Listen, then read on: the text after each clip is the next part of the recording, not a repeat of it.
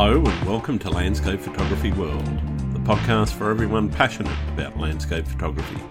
I'm Grant Swinburne and I'll be your host on this show, talking to landscape photographers about their motivations, likes and dislikes. Megan Maloney is a devoted lover of New Zealand. She expresses her deep passion for the country through captivating landscape photography. Her journey began with a family blog, evolving into a profound connection with the outdoors. Relocating from Wellington to Cambridge in 2015, Megan explored the Waikato, Bay of Plenty and Coromandel, uncovering hidden gems. Enthusiastic about sunrises, sunsets, waterfalls and reflections, she's traversed the length of New Zealand from Northland to the Catlins to share the essence of the land. As a Sony New Zealand digital imaging advocate, Megan collaborates with Sony to build a community of photographers offering landscape photography workshops and events. Her ultimate goal is to inspire others to experience the beauty of these locations and enhance their landscape photography skills for breathtaking images. In this episode, we discuss the story of her photography journey from being a blogging mum to a full-time professional landscape photographer. Sharing her experiences trekking and travelling, Megan discusses setting personal and professional goals, learning through patience and failure, and the importance of embracing and adapting to technical changes in the field.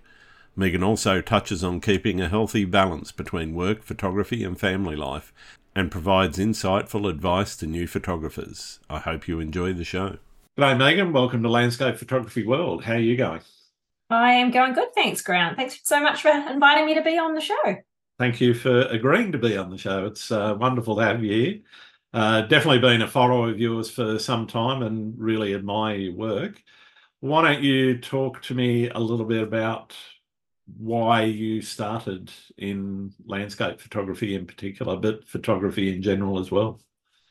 Yes, I've got two boys who are teenagers now, and when we were living in Wellington a few years back, picked up a camera really just to start blogging, to take pictures of the kids and to share that with our family who were living sort of 6 or 7 hours drive away and also on the other side of the world.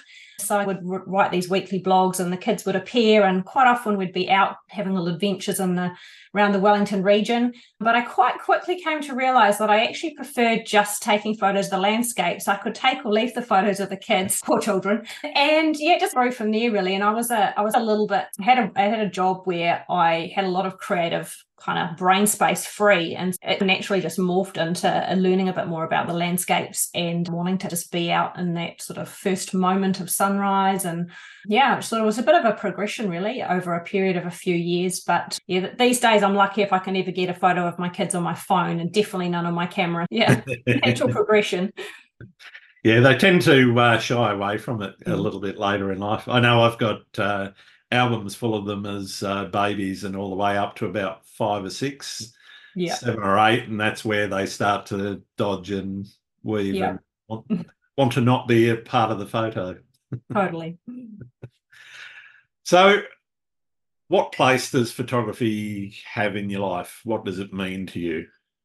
I'm going to say it's not the most important thing, because otherwise my family will kill me. My family's pretty important to me, but photography comes a close second, and it's actually my full-time job. So I guess I'm quite lucky to do something that I love. I've come from out of a role of being a corporate accountant for many years, and a bit of a lifestyle change to go from a very technical number crunching role into something that's a bit more creative. But if I'm honest, I always had some sort of level of creativity, whether it was writing poetry or playing music and things. I fell into the accounting, and I wouldn't say I was a natural accountant. So I think I've always had that creative side, and just picking up a camera and seeing what you could create, and also capturing a moment of when you're out and about in the outdoors. We're so lucky here in New Zealand to have probably, I would argue, the best landscapes in the world when you think about how much variety there is in a small little island nation like we are. So I couldn't have picked a nicer place to want to hone my craft. Definitely. I think one of the attractions of New Zealand is that it is so compact. You can drive sort of coast to coast, east coast to west coast in a few hours. Try and do that here in Australia, and it's more like a few days or weeks, depending on how you choose to travel. But it's and as you say, the variety is just amazing. So what is it about landscapes that you're chasing and motivates you to get out there at silly hours, which was a very common theme for many landscape photographers. Yeah, I love my sleep. So why I picked a passion that involves the early hours is beyond me. Yeah, landscapes for me is I'm just in my absolute happy place when I'm having adventures, when I'm driving around the country, chasing something you don't even know what you're chasing half the time. You're on your way somewhere and you see a bit of light and you've just got to stop and shoot it because it looks amazing. And it wasn't what you intended to do, but often the journey ends up being better than the destination or what you were headed for. And yeah, over the years, I think when I first started out in photography, I was about getting the shots in all of the famous spots, the popular spots. Sure. Whilst I still do go back to those spots, for example, Araki, time and time again, these days it's about what can I get that's not the same as what everyone else has, and this moment of light. And I find myself more and more, I used to struggle for using my telephoto lens because I love the big wide landscapes, but over the years I've tried to force myself to start to hone in on some of those smaller details, because often those can be the images that really speak to people more when there's less going on in the image than everything going on. You can have amazing scenes with lakes and mountains and reflections and cool clouds and trees and everything going on, but sometimes those really small little intimate moments can actually really speak to you more than the grand landscapes do. Yeah, I think you're quite right. It's a lot of landscape photography, certainly for me anyway, is about what you don't include as much as what you do. And it's quite a hard lesson to learn. Absolutely. Yeah. And it's making those choices. I actually threw something up on Twitter yesterday, which was a shot taken on a mill lens. I didn't have my 2x converter, so I couldn't go to 400. There was a really bright sky above a dark layer of cloud. And so to frame it, I didn't want that bright sky. I wanted the gloominess of the dark cloud. So I ended up with a lot of water in the foreground that I didn't really want the end shot. And I've actually spent the last couple of days just trying to work out how to crop it and leave out what I don't want and keep in what I do. As you say, those decisions that you have to make are really hard. One of the things I'm interested in is what's your thought process when you're going through that decision making, whether it's in the studio and cropping post-processing or whether it's in the field and trying to frame up the image in the camera. Yeah, there's definitely an element of getting that framing right in camera, because often that will help so much when it comes to the editing process, particularly around not having distractions. I'm a real proponent of looking through the viewfinder, not just relying on the screen, because the number of times I've been caught out, I'll have shot for 20 minutes, half an hour in a particular place, and then I'll look through my viewfinder and go, oh, I did not see that stick in the corner of the shot. Like, it's been there the whole time. Yep. Yeah, just in terms of, and just making sure that I'm always thinking about what is in the edges of my image. What is it adding or is it detracting? Is there something that's drawing the eye into the image? Are there nice leading lines coming in? That sort of thing. I try not to have to crop too much when I'm doing my editing later, but ultimately, sometimes you're restricted with your lens choice that you have with you, and you then have to make the shot work as you might have envisaged it in the field.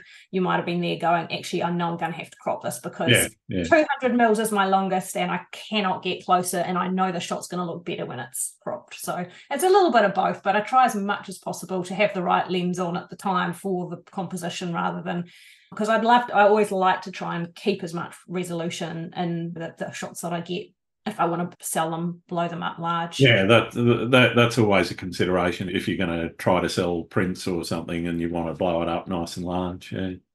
Do you set goals in your photography? And if so, how do you go about it? I definitely have, because obviously I've gone from being a corporate accountant to doing part-time photography to full-time photography. And I wouldn't say it's been a smooth road, because I decided to go full-time just about as COVID hit. So I had a few workshops planned that I couldn't do because no one was traveling anywhere. Yeah, I definitely do have goals. I'm a bit of a list writer and a ticker offer of things. I'm actually in a phase right now over summer where I'm not traveling as much. I try to run most of my workshops and things during the sort of autumn, winter, spring, just because the days aren't quite so long. So I found myself in a position where I'm actually at home for a couple of months, which hardly ever happens. And I've got this big long to-do list of things like I want to rewrite my landscape photography course online because the content's a couple of years old now. It's really hard to motivate yourself to do those admin jobs though, because I'd far rather be out shooting. But I have been having to force myself to go, no, you've done a lot this year. Think of all the places you've been and all the things you've done. These things are equally as important. Yeah, if you give me a choice and the scales are there and they go, you could go out and shoot an amazing sunrise tomorrow, or you can spend 8 hours rewriting module 5 of your course, the trip outdoors is always going to win every single time. Yeah, absolutely. Yeah. Absolutely. So do you structure projects in terms of, we can talk a little bit more about how you work the business a little bit later. I'm interested, though, in terms of your own personal photography. Do you structure projects around your photography, or are you less of a planner and you're more spontaneous in your shooting? Yeah, it depends on like a lot of the time it's quite location specific. So I've got an idea and go, okay, I don't really have much content from, say, I don't know, Northland. I need to plan a trip to Northland, and then I have things I want to tick off. Honestly, landscape photography is 90% frustration and 10% elation. So there's a lot of things on my wish list of places I want to go and the type of shot I've envisaged in my mind that I might be waiting 6 or 7 years, 7 years to shoot. Things like, I don't know if you're familiar with Mount Taranaki. Yeah, so there's a shot at Cape Egmont, which I finally got sunset, but it was about the 5th time I'd been there over the course of about 4 or 5 years. So a lot of it is just, having some goals, but also being flexible enough to let other things dip in and dip out. And there's more I'd love to learn. Like I've done a lot more in Photoshop recently. I love Lightroom, and I think Lightroom's become more and more like Photoshop. But because I do astro stacking and long exposure foregrounds and things like that, and focus stacking, I find myself more and more in Photoshop than what I used to.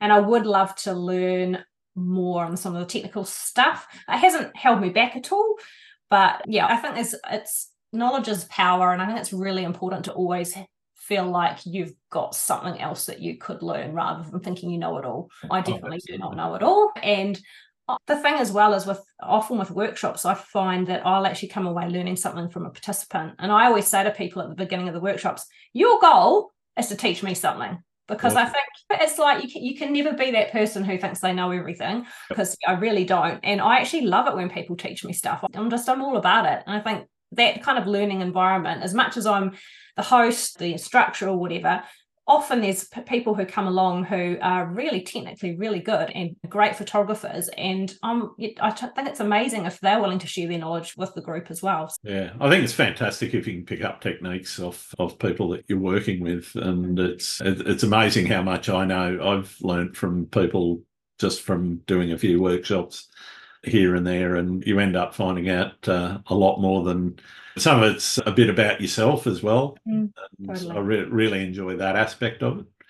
I'm interested in how you bring your personal expression and your style and your vision into your landscapes. Everyone talks about having a recognisable style, and yours is quite recognisable. How did that develop, and how do you see that developing as you go forward? Yeah, I think colour would be the word that would describe my style. Like I'm definitely not one of these people who wants to put a vintage filter on every mountain scene that they come across. And I'm about, we'll embrace the colours that are there in nature. Obviously, there's a point you can take it. I've seen plenty of people who saturate the hell out of their images, and so it's finding that nice medium happy ground where you've brought out the potential of that image, but you've not taken it into the completely unbelievable, could never have been that color kind of scenario. And because I love shooting all types of landscapes. So you look through some people's Instagram feeds and it's only mountains or it's only sunrises or sunsets. Sure. I love waterfalls. I love astro. I love aurora when it happens. And so from that point of view, each one of those landscapes has a very different color profile and a very different kind of tonal range and things like that. So being able to just bring those out. And I just think nature is so beautiful. I'm always trying to recreate what I've seen, but I just put a little bit of a spin on it that is recognizable as being mine and just really celebrates the beauty that's out there.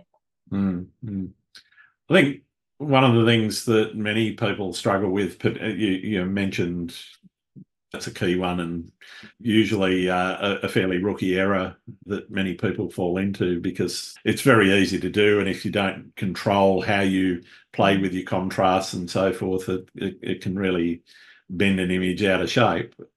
I guess, how much of your work have you put into making sure that you're staying true to the natural scene as much as possible? Because when I look at your work, as you say, it's quite colourful and quite vibrant, but it's also very believable that, yes, I can stand there, I can see that, and in the same conditions, that's what I would see. Yeah.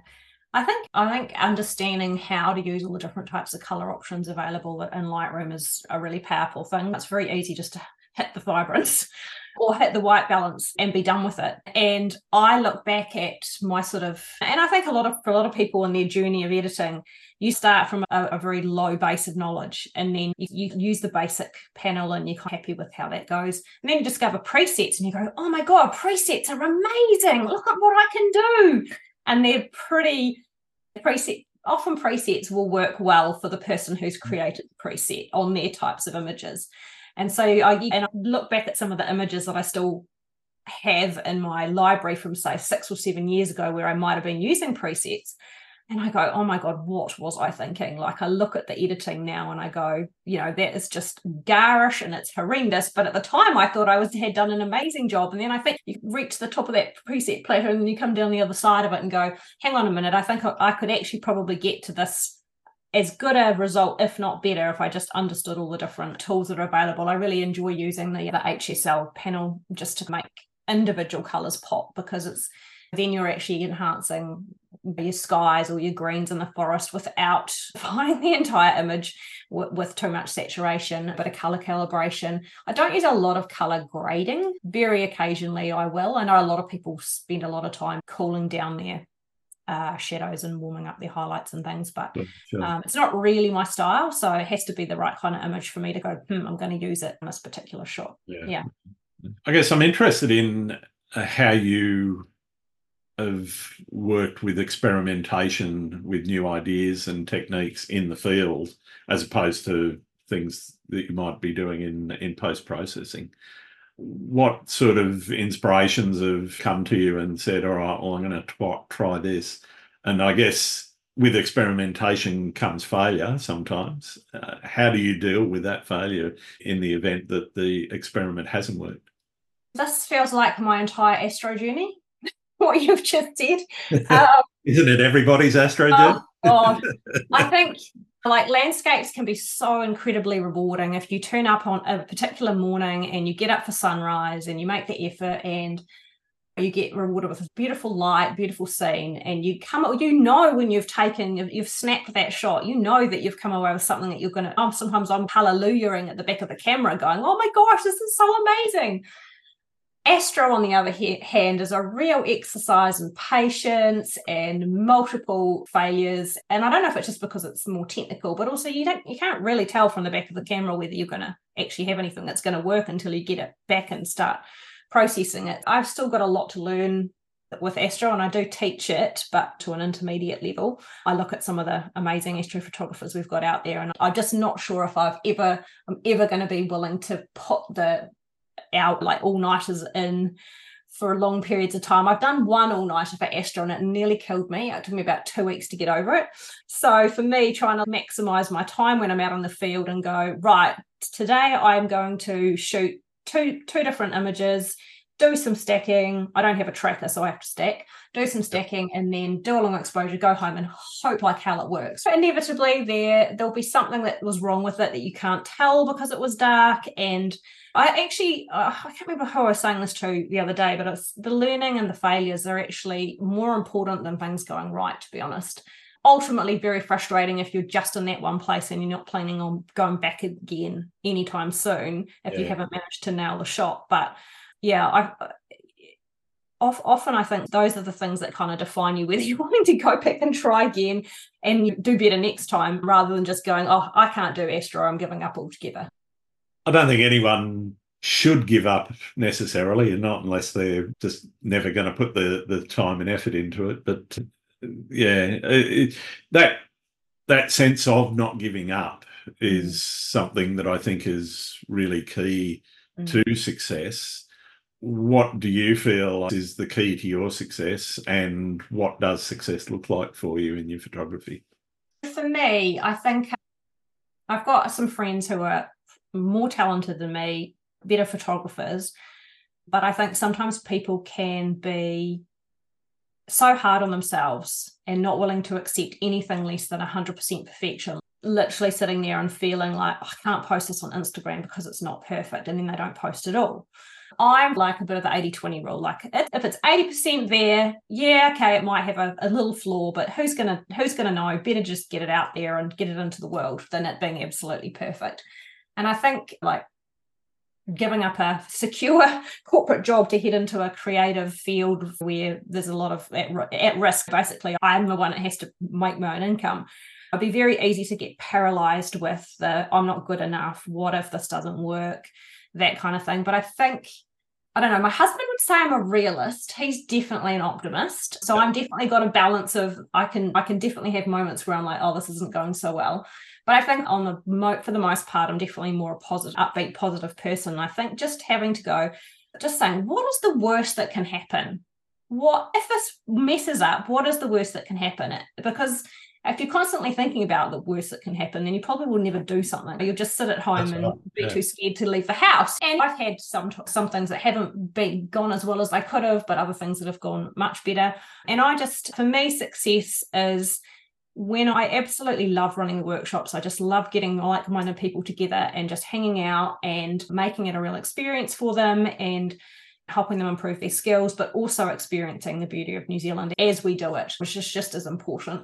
And for me, success is getting to the end of the workshop and people being absolutely buzzing, who've maybe just haven't picked up their camera much and are now just completely inspired to get out there and try some new things. And I'm definitely not going to have taught them all I know, but even if I've just done a little bit of a step in their journey along the way, then yeah, that makes me so happy.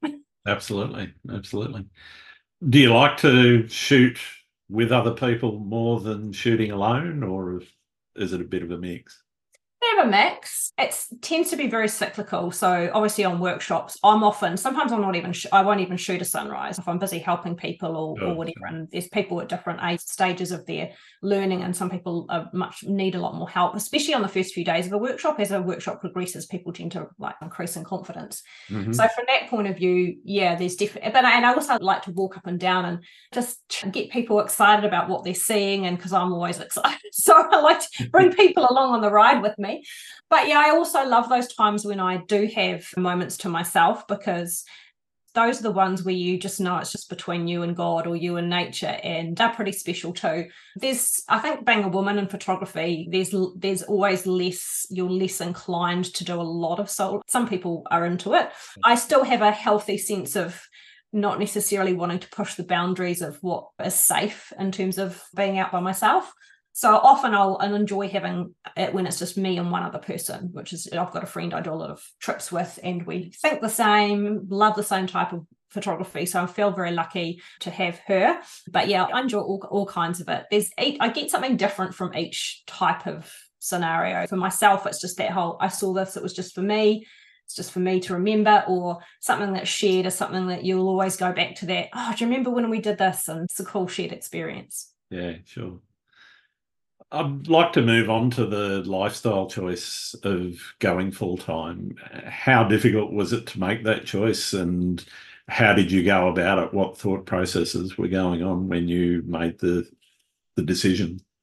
Yeah, so I was working full-time as an accountant, but working in a family business. So I was quite lucky that I had a very honest heart with my brother and said, look, I really would love to give this photography thing a go. I'll never know if I don't do it. I kept saying, everyone said, oh, you should totally go full-time and be a full-time photographer. And I just used to keep saying, the accounting pays the bills, it pays the mortgage, maybe in 10 years' time. I've been saying this for about 3 or 4 years, and I thought, God, this is such a terrible excuse to not follow my dreams. Really? In 10 years' time, I'm going to be that much older, and the joints are going to be creakier, and will I really then want to be doing something? So I was just like, no, I've just got to give it a go. I was very lucky that I was able to phase myself out of the business that I was working in. So I dropped gradually. And then when COVID hit, luckily, I was still working 3 days a week then. So I was able to continue some work for the business whilst I started building up mine. At that time, I was actually quite lucky that I was contacted by Case Filters. So I've been the ambassador and also the distributor here in New Zealand for sort of 3 and a bit years. So that was really awesome because it's been a really good another feather in my bow in terms of people. Often people haven't discovered filters. They discover filters and then they decide to come on a workshop, or vice versa. Yep. They come on a workshop and then they go, oh, filters are amazing, I want to get some. So that for me, that's been a real help. And it was also a real good basis. I had to build the business up, of course, but that was great just in that it was underpinned some of the other cyclical work, which is a bit seasonal and only happens when I choose to run a workshop, for example. Yeah. What does a workshop with Megan Maloney look like?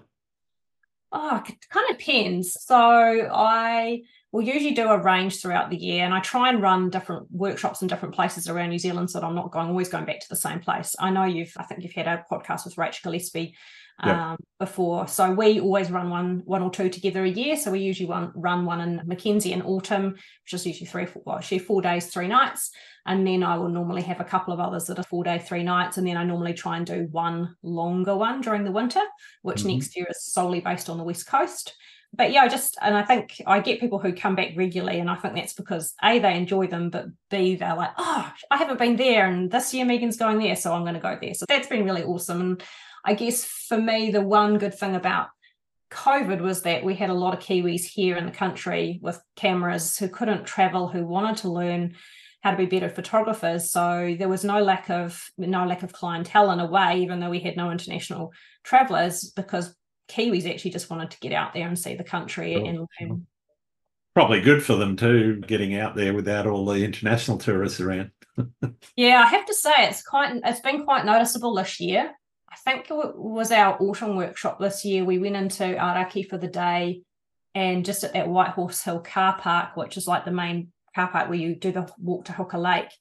And even pre-COVID, I had never seen it that busy. There were cars lined up all the way down the road, not even like the car park was full to overflowing. And I was like, wow, this is what it's like to have tourists back again. I was quite shocked, actually. And I'm certainly not anti the tourism industry. It's a very important part of our economy, and I don't mind having them here, and I just might want to have to share spots with people first thing in the morning. When I say that, though, we're still incredibly lucky, apart from perhaps the Wanaka tree.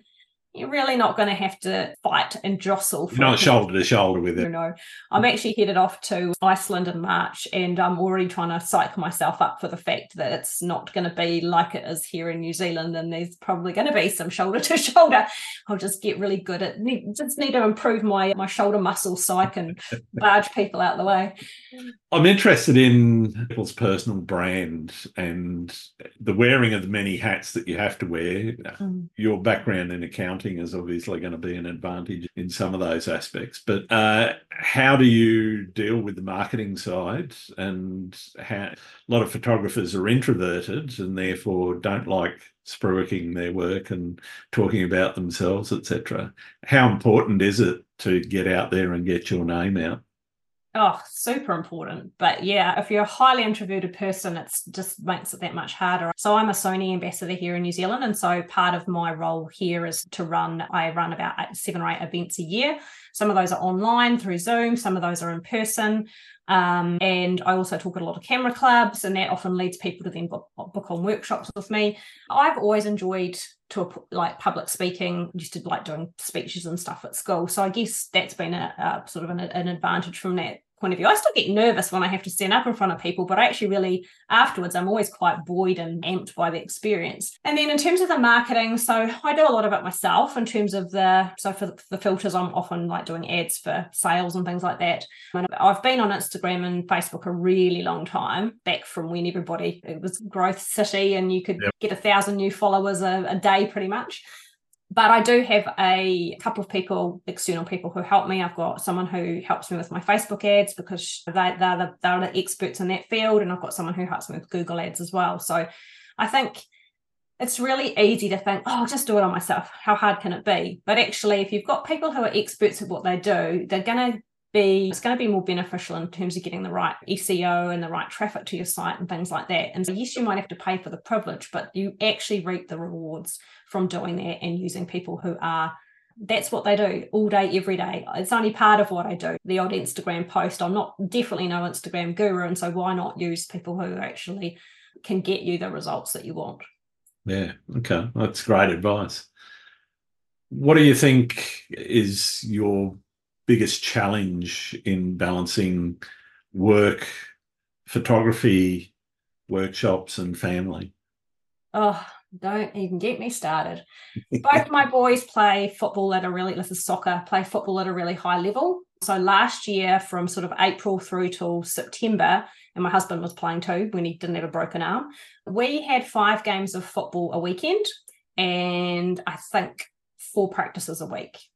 And so I'm away quite a lot between April to September. So I find it really hard to miss those moments because I know that the kids aren't going to be at home forever.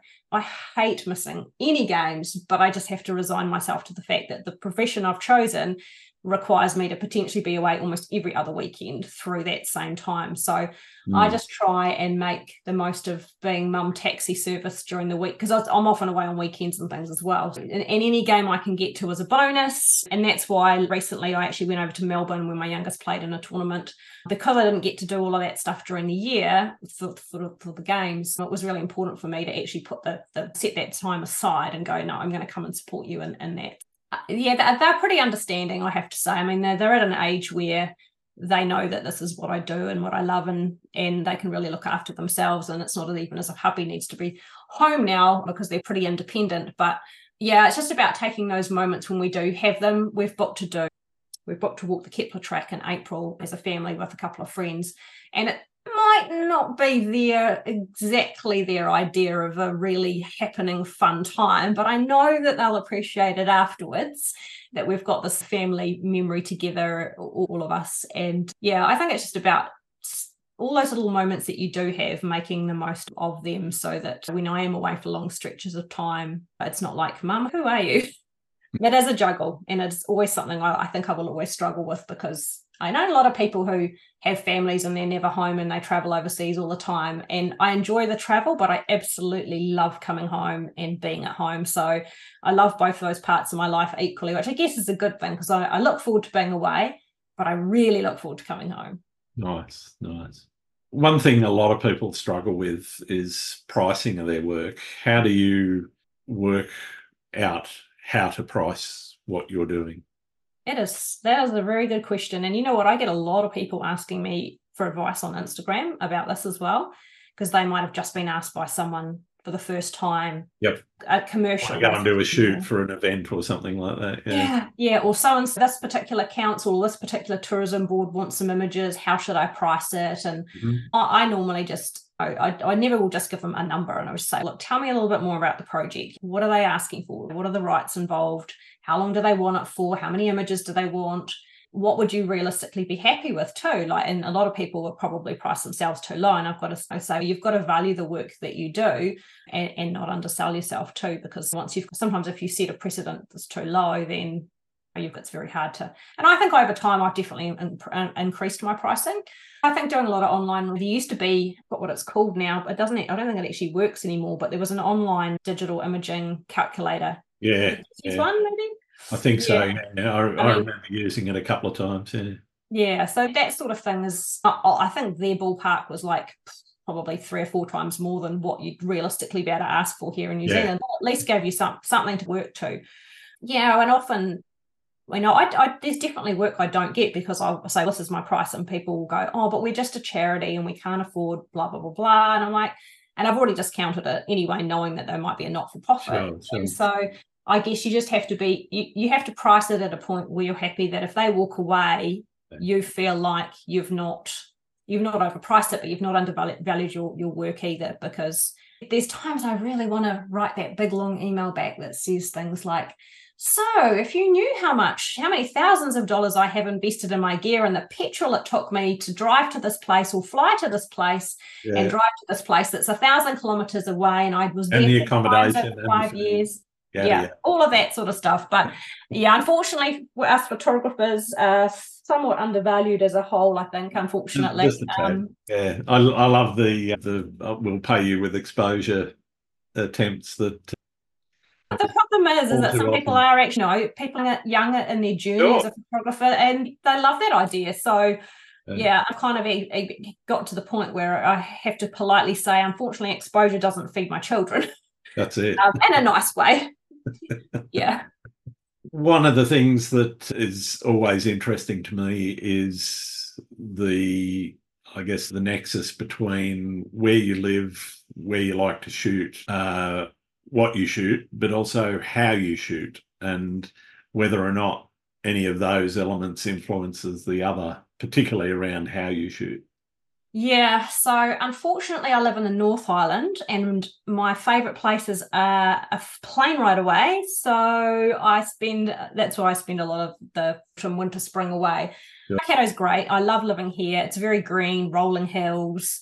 Sometimes I look at the shots I have from the Waikato and feel like I've done the place to death and there's nowhere else to shoot, which is completely stupid because I know that there are other places I haven't discovered yet. And I've got my favourites I keep going back to, but yeah, I'm a sucker for mountains and lakes. And I guess the one thing I do enjoy up here is shooting beaches and waterfalls. Whereas when I'm down south, it's more about chasing the mountains and the lakes, that kind of thing. So it's good to live somewhere where you've got one type of thing for the summer and then to be able to do all the travel in the winter. Yeah, I just said I would love to be able to get out more and do more off the remoter adventures. But I've also got to be realistic in that I'm 40 something, moderately fit. No, I mean, I'm okay, but I'm not someone who could hike with 25 kilos, go into a remote hut that's 3 days walk away just to get a shot. I just can't do that. It's just not me. I want to be able to do it. The mind is willing, the body is not.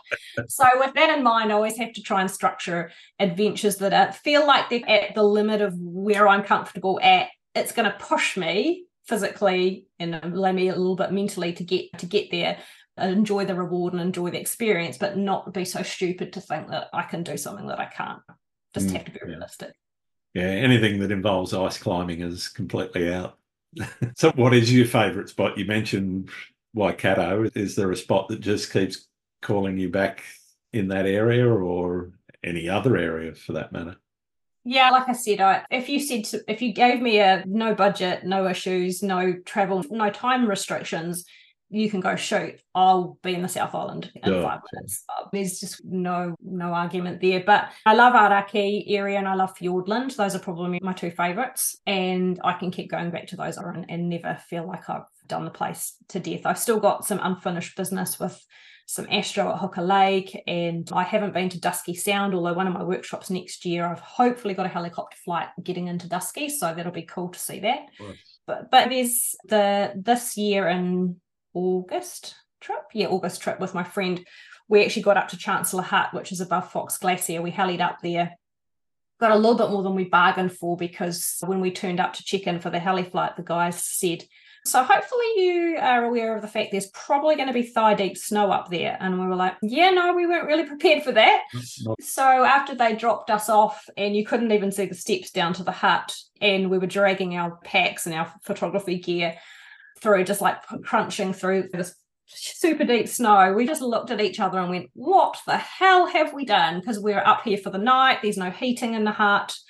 There's a radio, so you can radio in the next morning or if anything happened. Oof. But yeah, it was certainly a little bit more of an adventure than we'd planned. In some ways, it was the shots we got were awesome. We did some astro in that as well.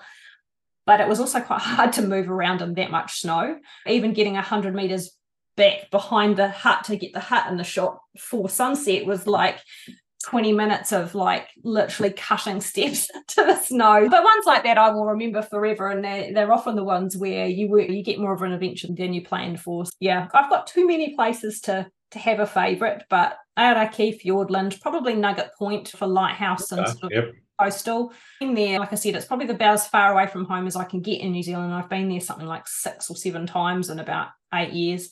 And then also Lake Matheson on the west coast is a bit of a fave too. But yeah, I think a lot of the time I get inspired by seeing adventures other people have done and go, oh, I want to put that on my bucket list. This year I finally got to Lake Danielle, which is in the Lewis Pass. Been trying to do an overnight hike there for about 2 winters, and just the weather was never any good.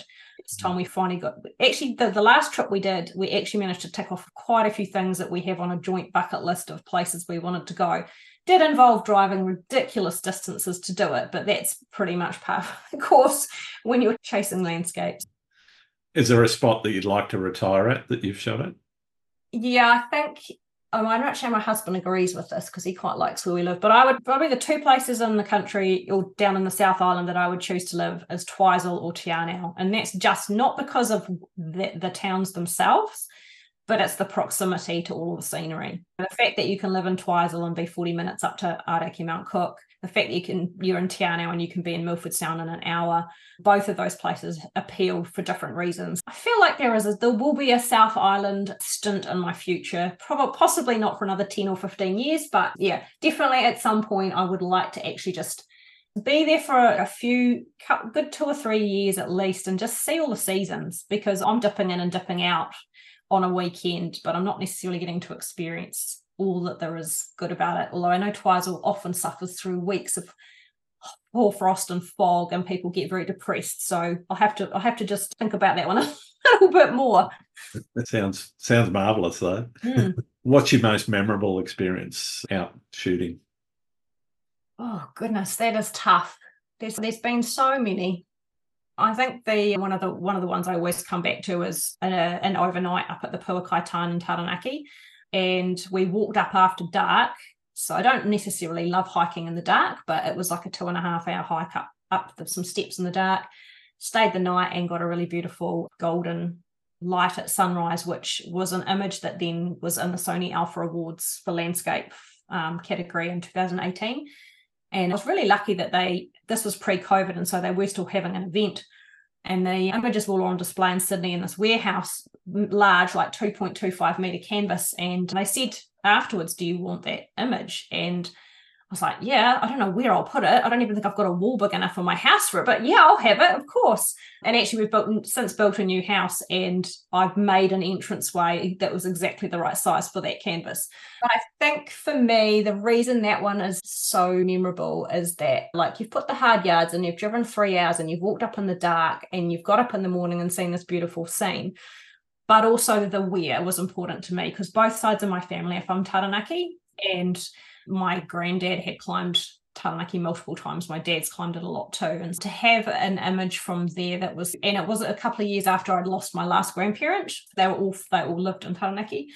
So the fact that I've now got that, it's actually the only image of my photography that I have in our house at all at the moment. I've got a frame TV that's got some other images that go round and round on a slideshow, but that one I think will always be super special to me, because it was like a bit of a starting point in Sony becoming aware of me, and so that kind of obviously led into the ambassadorship eventually. Sure. But also the fact that it was from a region where I've never lived in Taranaki, but all my life we went there for holidays and spent time with the grandparents, and my dad took us hiking up on the mountain. And so for me, it doesn't probably really matter where I live or in the country, Taranaki will always feel like where my roots are, where I'm from. Yeah, cool. What about horror stories? Things like forgetting to take your lens off of auto and manual after an astro shoot and shooting a beautiful sunrise and realizing that everything is out of focus when you get home. Yeah, I've done that a few times. yeah Probably one of the harder it was not so much a horror story, but just a hard yakka stories. I walked the route burn with my husband in 2019. So I've done the route burn and the Milford, so we're doing the Kepler, as I said, this coming year. And I didn't do the right kind of hiking for the elevation. I just thought putting my pack on my back and walking around Cambridge, around the river, and doing a bit of elevation would be enough for the amount of up and down we were doing, and it really wasn't. And I was actually in a really bad way after the first day. And I'd done, like, of the 32 kilometres I'd done, we did a bit extra because we went up to Key Summit, but pretty much was crippled by the time I got to the hut. And I just remember saying to my husband, I actually don't think I can do this. I just don't know how I'm going to walk these next 2 days. And he said something, and he'll probably kill me for saying this, but he said something like, I'm not effing helicoptering you out of here, so you're just going to have to suck it up. But again, so the next day, my first half of the second day was uphill, and that was fine. But I was, to the point, I had walking poles as well, so it wasn't like I was without those. But the second half of the second day was all downhill, and the third day was all downhill. And the downhill was what was killing the backs of my knees. And we were not that far from the Rootburn hut, and my hubby was walking behind me, and I was basically stiff-legged. And I don't know if you've watched There's Something About Mary, you've got Cameron Diaz as the main character, and then she's got that guy with the glasses, and he walks funny, like basically stiff-legged. And he was likening me to, I think his name's Tucker in the movie. And he was taking the mickey out of me on the GoPro. And I was so miserable. And I was just like, I can't believe you're making fun of how absolutely miserable I am right now. And then to the point where when we got to the Rootburn hut, there's a helicopter pad, which has got a beautiful view of the valley. And I dragged myself up there using my tripod as a kind of a walking pole for sunset, and got some nice pastel colours. And then the next morning, I was going to the toilet like super early, and I could see this crazy red glow in the sky. And I hadn't really planned to get up for sunrise, but I was like, oh my gosh. And I was trying to make not much noise because everyone else in the hut's still asleep. And I grabbed my camera, grabbed the tripod, and almost crawled my way back up to the helicopter pad because I was so stiff. And I'm sitting there, and I've got myself all set up, and I can tell it's going to be amazing. And then I look at my camera, and it's like on 2% battery. And I'm like, anyway, luckily for me, I think my husband had heard me get up. So he appeared on the balcony, and I just yelled at him. Like, I was probably about 300 or 400 meters away. I was just like, I need a battery. Anyway, he came up, he arrived up about 3 or 4 minutes later with a battery and saved the day. And I managed to get my sunrise. And then I just basically had to crawl/hobble the last 8 kilometers out. Yeah, it was one of those worst 3 days of my life, but the scenery itself was epic. And ever since then, I've had a bit of a phobia about getting myself into a position where I can't walk out of somewhere. So I probably overtrain for things now because I just never want to go through that kind of experience again. The things we do for our photography, I tell you. I think you might actually make a really good point there about the preparation. And a lot of people, I think, when they go out into, and it doesn't even have to be actual real wilderness, but in just some of the people I see walking around national parks. I saw a guy up in Queensland, and only a couple of Ks walk, so it wasn't a big walk. It was a nice path and everything, except leeches everywhere. And he's walking down the track with his tent and everything on his back, so he's obviously going to go down and camp somewhere down there. But he's walking in sandals without any kind of other protection. And we picked him up before he got to the area where the leeches were. And I said, you might want to change your shoes. And he said, no, I'll be right. Okay. At least you feel like you've done your part. Stupid as stupid does. Sometimes you can only provide advice. You can't change people's minds completely. We have that happen all the time here in New Zealand. The Tongariro Alpine Crossing here, which is a one-day walk, people are forever getting rescued off of that because they just don't understand the risks. They don't understand it. Even just not taking enough water, even just on a short walk, it just blows my mind that people don't think about that stuff before they set off. Yeah. What have you learned about the world through photography? Oh, I've learned that it's a very big place, and there's a lot of places I want to see, and I'm probably not going to see them all in the time I have left. So I have to prioritize. Yeah, and I think, like, as a young person, I lived in London for 3 years, and I traveled a little bit in Europe, and I loved going to all the cities and exploring and seeing all of that kind of thing. But the older I get, the more I become like a hermit, and that I just want to visit all the places where there are no people. I don't mind the odd person. I loved striking up conversations with randoms that I meet when I'm out shooting. Oh, sure. But me and a couple of other people, that's cool. Me and 50 million people all in the same spot, not so much. So I'm just going to try and spend the rest of my days trying to experience places where the scenery is jaw-dropping and I can feel at one with nature and closer to God. And yeah, we The Dolomites is another big one, which is on my hit list after Iceland. And the Iceland trip's been a long time coming. And I feel like I should have done it about 8 years ago, probably, before it got as popular as it is now. But it's still going to be pretty epic. And I can't, when I get home from an adventure, I have to plan another adventure. Like the first thing I do within a day or two of getting back from something is, what is next? What can I book? Where am I going to go? It doesn't matter if I have to wait 2 years to go and do that thing. I just always have to have that thing to look forward to. Yeah. And I think that generally gets you through the mundane day-to-day, the kids forgetting their lunch, the dog eating their homework, whatever, all of those day-to-day things, so long as you've got that thing to attain for, to look forward to, can get you through a lot of just the as I said, the mundane day-to-day where things aren't as exciting. Yeah. Absolutely. Yeah. What do you do when you're getting back from a shoot? You drop the bags, put the card into the computer, get everything loaded up and start editing? Or do you let it sit for a while and it just sits there and you get to it later? Yeah, to be honest, the more I've been out, the more I've run workshops and the more I've been out traveling, the worse I've got at this. Part of that is because on my camera, I can connect into my phone. So quite often what I'll do is I'll look on the back of my camera at what I think are my favorite images, drop them onto my phone, do a quick little edit in Lightroom Mobile. That's generally what you'll see on my stories. It's not raw files. That's just hey, I was here this morning, this is beautiful, blah, blah, blah. So the downside with that is that you feel like you've done editing when you really haven't at all. And so often I will come back from a shoot and like I'll be about to go out somewhere and I'll go look at my memory card and go, oh my God, I haven't even downloaded my images from 3 weeks ago. How bad is that? I know, like if you saw in my Lightroom image library, you'd be horrified at how many unedited images I have from the last few years. I'm trying to do a big cull, but I never seem to catch up on myself.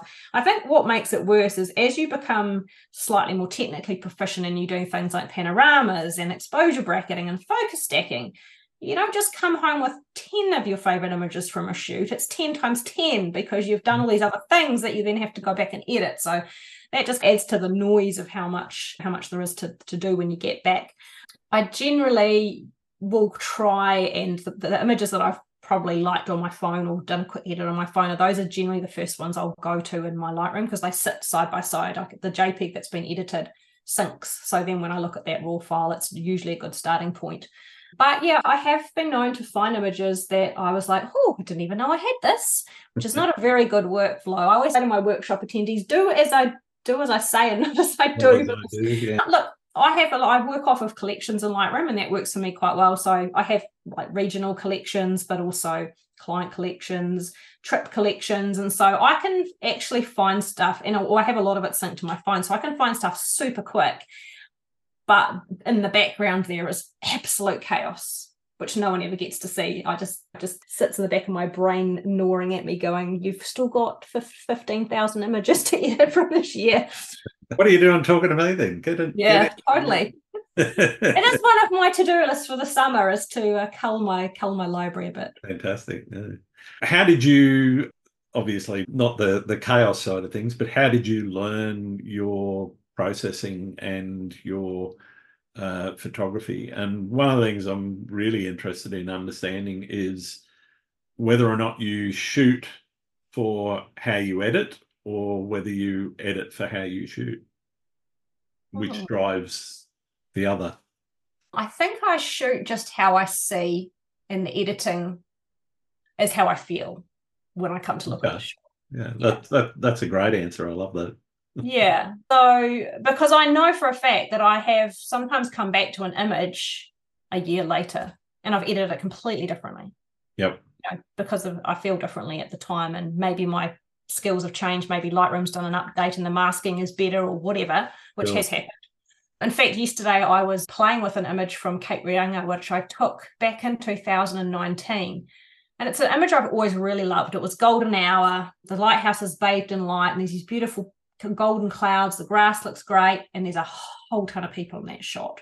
Someone's pointing at there's like a sign that tells you how far away you are in the world from a bunch of places. And there's probably about 4 or 5 groups of people in that shot. And I've just always been I can't do anything with the shot. I love the shot, so I've never deleted it, but I was like, I can't do anything with the shot because it's just too many people.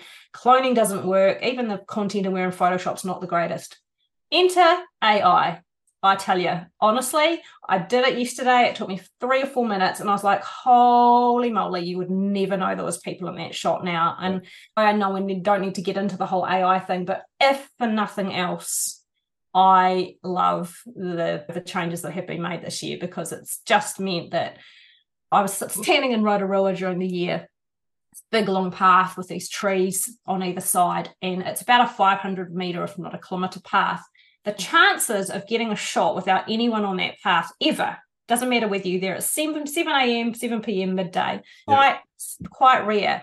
And so in the end, when I was on this workshop, I just took a shot, but it did such a good job of getting rid of the people and making it look like it was just a beautiful landscape. And yeah, I feel like I maybe digressed a little bit there. Edit for the shoot, no. I think I just shoot what I see and hope that when I get back, I can recreate what I saw with my eyes. And that might look different today than what it would do if I edited the same shot in a year's time.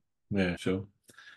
What about where learning came from? Was it something that you went out? It was the first part of the question. Yeah, that's all right. I'd almost forgotten as well.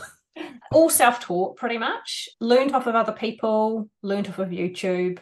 I do try, and as soon as the updates come out in Lightroom, I always try and watch the tutorials and see what's new and how to use it and things like that. So I usually try and be a bit of ahead of the game there. But yeah, I have watched there's a few people who I really enjoy watching on YouTube that I will watch from time to time, but most of it is just self-taught and just making mistakes and learning from those and going back and refining down the track. I think it's really important, no matter how skilled a photographer you are, to always go back and revisit some of your older work and see if, like I said, with that image with the removing the people from the lighthouse, you've probably got stuff that's additionally quite good. It might have been something that you couldn't quite get right at the time, that with the knowledge you have now, it's worth revisiting. Yeah. Everyone occasionally comes up with those times when they're not feeling their photography. How do you deal with those times and overcome the challenges of not wanting to go out or not wanting to edit or not wanting to do something in your photography? How do you pull yourself out of the rut and say, all right, Megan, back on the horse, we've got to get going? I think because I have, like I said, it's quite a cyclical, my year's quite cyclical. And so I've got periods of the year where I'm doing a lot of photography and periods like now where I'm not doing a lot of photography. Like I haven't, trying to think, what did I do? I ran a little event on the 11th of November. So it's like over a month ago. And that's probably the last time I did any kind of landscape photography. I'm shooting a wedding on next Friday, which I do a couple of times a year just to keep my hand in something, a different genre. But I think it's important not to force yourself, because I think the more you try and force yourself to get out of a rut, the worse you can make it. Like just actually being kind enough to yourself to go, okay, you really know you should be out there shooting astro right now because it's clear skies, it's calm, you get a good shot. But I'm like, oh, it's really warm on the couch, and my cup of tea is so much more appealing. And just not forcing yourself, because at the end of the day, if you do it and you're out there and you're not loving it, then you're probably just going to make it worse. I think just generally leaning into it and going, okay, I'm not feeling it right now. I'm probably tired. I've probably been doing too much. I'm just going to give it a break and not push it. And yeah, generally I feel like it just comes right by itself. But I think sometimes if you try to force your way through it by just keep doing more and more of the same, you're probably only going to make it worse. Yeah. Sometimes a changes or just a break can be all you need just to reset. What do you see as the biggest challenge facing photographers right now? Oh, I wouldn't be. I think most people would say AI if they were. It's quite common, yeah. Yeah, definitely the AI side of things, although I'm probably being naive when I say this, but I feel like people buy prints and canvases off of me because they know that I've been there and done that and taken that shot. Yep. I've dabbled a little bit on Midjourney and Firefly and trying to basically get it to recreate classic scenes of mine, like that one I was talking about at the Puakaitan and Mount Taranaki. I've given it all the parameters and said, create me this image. it doesn't look like Mount Taranaki for a start, although possibly it will get better at that kind of thing. So I shouldn't rely If it on consumes enough images of Mount Taranaki, it'll eventually get there. eventually. Yeah. But yeah, I think a lot of the time I always try and have, like with my calendar this year, I've told the stories behind all the shots and on like a double page spread. And I think people often will want to be part of your life, your world, of your photography because of the shared experience. They like to live vicariously through you. And I think AI will never replace that. And also, for me, because workshops are such a big part of what I do, a robot's not going to be able to engage with people, I would hope, the same way that I can. And not for a while, anyway. Not for a while. Maybe not in our lifetime, hopefully. That will, that can't change that experience, that personal sort of element to it. I do think for photography as a whole, there's probably some genres that are looking really risky with AI coming on, product photography and sure things like that. I'd be much more worried if I was just a commercial photographer taking photos of beer bottles with lovely glistening. Right. I think events and weddings, they're fairly safe. Yeah. But I think you're right. The product photography and fashion, I think it's already started to bleed there as marketing departments realise, oh, I can do this myself. Yeah. Just by typing a few words. What do you think the future of photography holds for us? The thing is, no matter where we end up with AI, and I don't think any of us, no matter how smart we think we are, I don't think any of us can really see where it's going to lead. We just have to try and not bury our heads in the sand and actually use it to our advantage. I'm not suggesting we replace all our images. I'm not suggesting we should be creating stuff that's not there, but I think for removing people out of an image, I'm all about it. I think we just have to bear in mind that people are always going to want to travel. They're always going to want to take images in beautiful places for their own personal experience and what that moment meant to them. Or they want to buy a print off of me because they've seen an image from a place they went. Just recently, I had a girl in Australia buy an image. It is an old image of mine too, but it's because she got proposed to at that spot. And it's got memories for her. You can't really take that away from the photography. And I think, and even though maybe in, 20 years' time, our phones will probably be able to do as good a job as our cameras, there's still some level of skill in the post-processing process that a lot of people aren't really willing to put the time and energy in to learn. They're just happy to do their little snaps on their phone and be done with it. For me, I actually enjoy the editing as much as I enjoy the experience of being out in the field. So I think that's where, for photographers, if you've got a well-rounded kind of approach where you like the experience, but you also want to maximize in post-processing, creating something of art, then there'll always be a role for us landscape photographers. I hope. Absolutely. I really hope. That's where I'd like us to end up, whether it is true or not. But I think we just have to be open-minded, and it's too easy to go, oh, it's not going to happen to me, or I'm not even going to think about AI. I don't want to know anything about it. But you're forewarned is forearmed. Absolutely. You mentioned your experience early on with Instagram and social media. Having been using those tools for so long, where do you see their place in the future of photography? Do you see them sticking around, and do you see them making it worse than they already have, or do you see them making it better? For me, it's definitely a double-edged sword. You need it to get your work out there, but it can also be very imposing for somebody just starting out, particularly now, and particularly the way the algorithms are skewed towards video, etc. Yeah, it's a real tricky one, and I guess I'm very grateful that I started at the point that I did, so that I have a few years of using the tool and having an okay number of followers and things in the background. I can't see a day where Instagram doesn't exist, because it is one of the big. Maybe it's just because it's the one I use, and same with Facebook. But and who knows? We don't know what we don't know. We don't know what's not out there at the moment. It'd be great if there could be like one sort of platform to rule them all, where it was good for every kind of, good for the video, good for the photos, good for catching up with the family, or whatever it is you want to do. But yeah, I think competition won't let that happen, to be honest. Yeah, I think if you're just starting out, I always say to people, because I do have a course on getting started selling your photography online. The one thing that people often overlook is the benefit of having your own website, and you own that website. So if something happens to Facebook, if something happens to Instagram, you still have your IP somewhere on the internet getting traffic, etc. Solely being so single-minded in that you only focus on one platform is pretty risky, because you don't own Instagram, so anything can happen. I don't want it to happen, because I really enjoyed my years on Instagram, and as much as people go on about it, I can't really fault how it's helped my business grow. So from that point of view, I'm always going to be quite grateful for that.